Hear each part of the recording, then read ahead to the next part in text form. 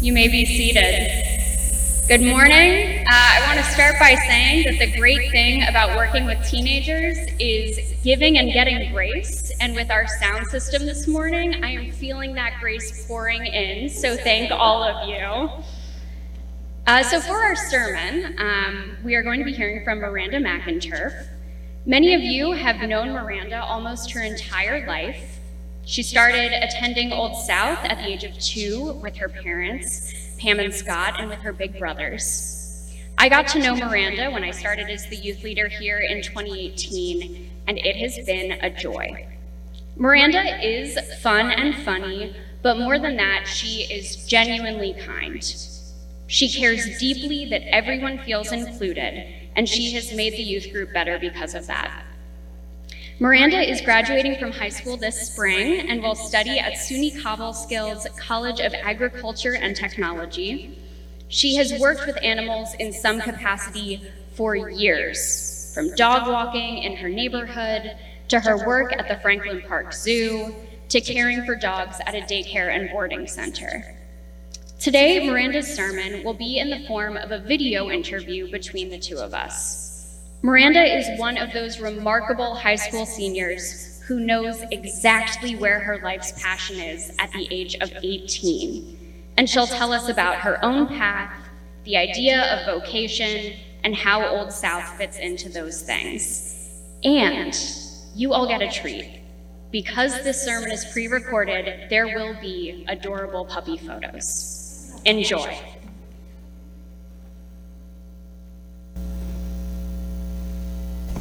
Hi, Miranda. Hey, Martha.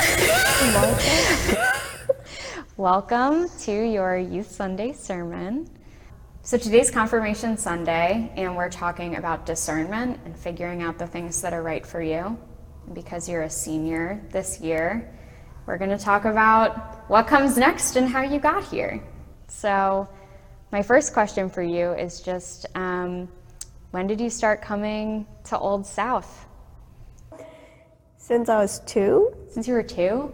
Years old. Do you remember anything from when you were really little coming to Old South? No, but I do remember watching an old video because my parents took a lot of videos, and one of them was me getting baptized. Whoa. And my dad putting me down and running down the stairs and trying to escape before I could get baptized. Oh my gosh. That is too funny. But they captured me, so. So you did end up baptized. Okay.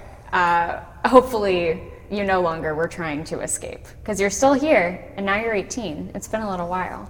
Tell me a little bit about you and animals and your first memories of loving animals. My family, when I came in, they had a pet frog named Gilly, African clawed frog, and I pretty much loved him.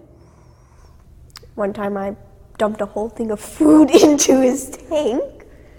And also going to the zoo also was really nice. I enjoyed looking at all the animals and everything. So that really got me, like going to the zoo and the aquariums just really got me. Mm-hmm. And now my goal is to see every single zoo in the world. Whoa, how many zoos have you seen? Apparently I went to a zoo when I was young in China. Mm-hmm. And then I also went to Franklin Park Zoo. I've gone to, I think, the Wisconsin Zoo. And you worked at the zoo, right? Yes. What did you do there? I started as a volunteer where I would interpret animals. More like, hey, this animal is sleeping, or hey, we're gonna play hide and seek with this animal. You're the seeker, they're the hider. Mm-hmm. And then I moved up to where I was selling tickets to go into the zoo and become like, hey, do you want to become a member or anything? What was your favorite part of working at Franklin Park Zoo? Being able to get to know the animals more, because just spending time at the zoo for that long really was just like, you get to know more of the animals. Can you tell me a little bit about your school and what you study in school right now? So my school is an agricultural high school, and there I take the vet major because we don't have a wildlife major. Mm-hmm. But I did take a wildlife elective, and I kind of study on like how to see if an animal's sick, how you can tell, treatments and everything. So for college and after college, what do you want to do? Well, for college, I signed up for a wildlife major class.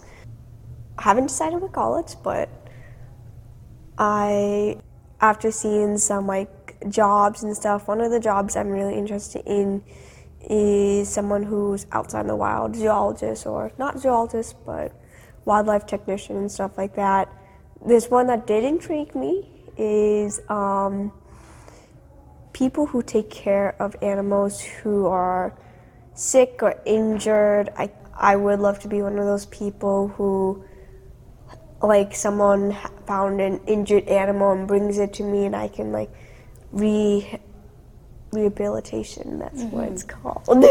Very cool. And do you have any particular types of animals that you would want to work with? Wolves is definitely one of them. And I know a lot of people know that I love wolves, but if I'd had to choose that wasn't wolves, I'd love to study some birds. I think they're really unique, and also study a lot of the endangered species and stuff like that and helping out with those. So you went through confirmation class and you decided not to get confirmed. I chose on what I felt. And to be honest, there's no wrong answer. It doesn't mean if you choose not to get confirmed, the church is going to kick you out.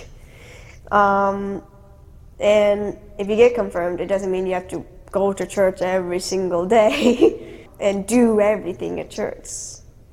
It means to you, what do you think confirmation actually means to you? It's not what other people think.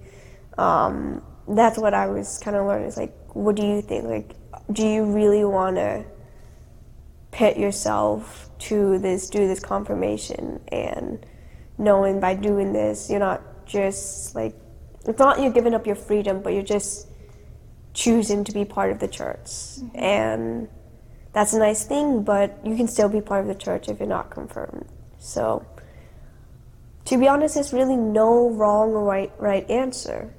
Personally, knowing even if I'm not confirmed, I still feel part of the church. And to myself, I'm confirmed in my own way.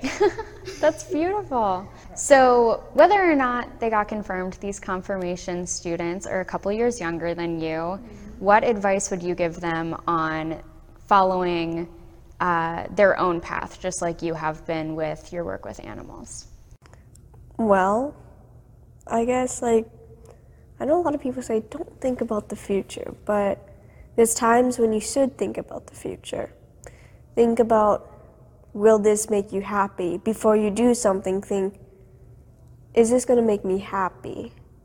By following your own path, you're listening to yourself.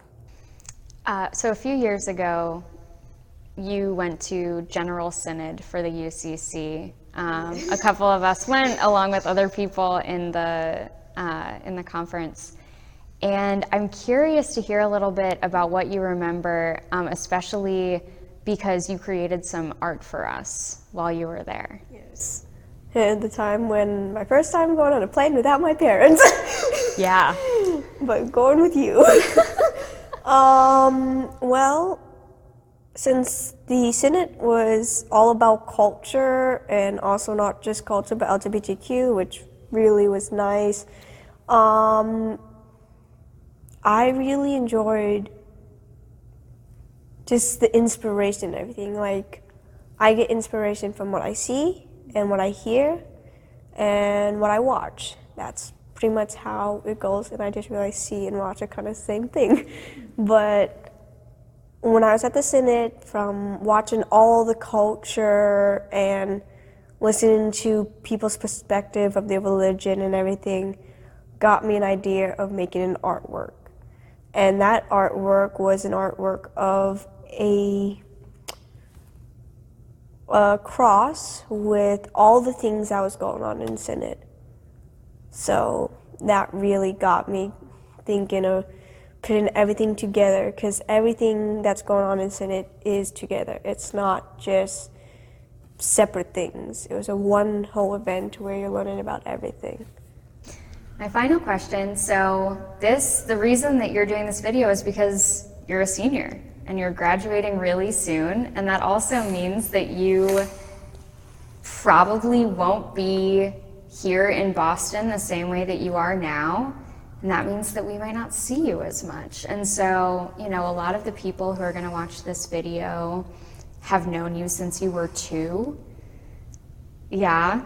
And I'm wondering if you just have any final message that you want to share with Old South before you go off into this next step of whatever Horrible life is life. bringing you. Well, I guess I really enjoyed being here at church. Even though there was days I didn't want to go, but I was forced into. I wasn't much of a person. I don't like sitting for a long time. For me, the Bible is always the same thing over and over, so it's just really boring for me. There were some parts of the Bible I was really interested in. I love watching. My mom introduced me to the movie Joseph and the Amazing Technical Dreamcoat.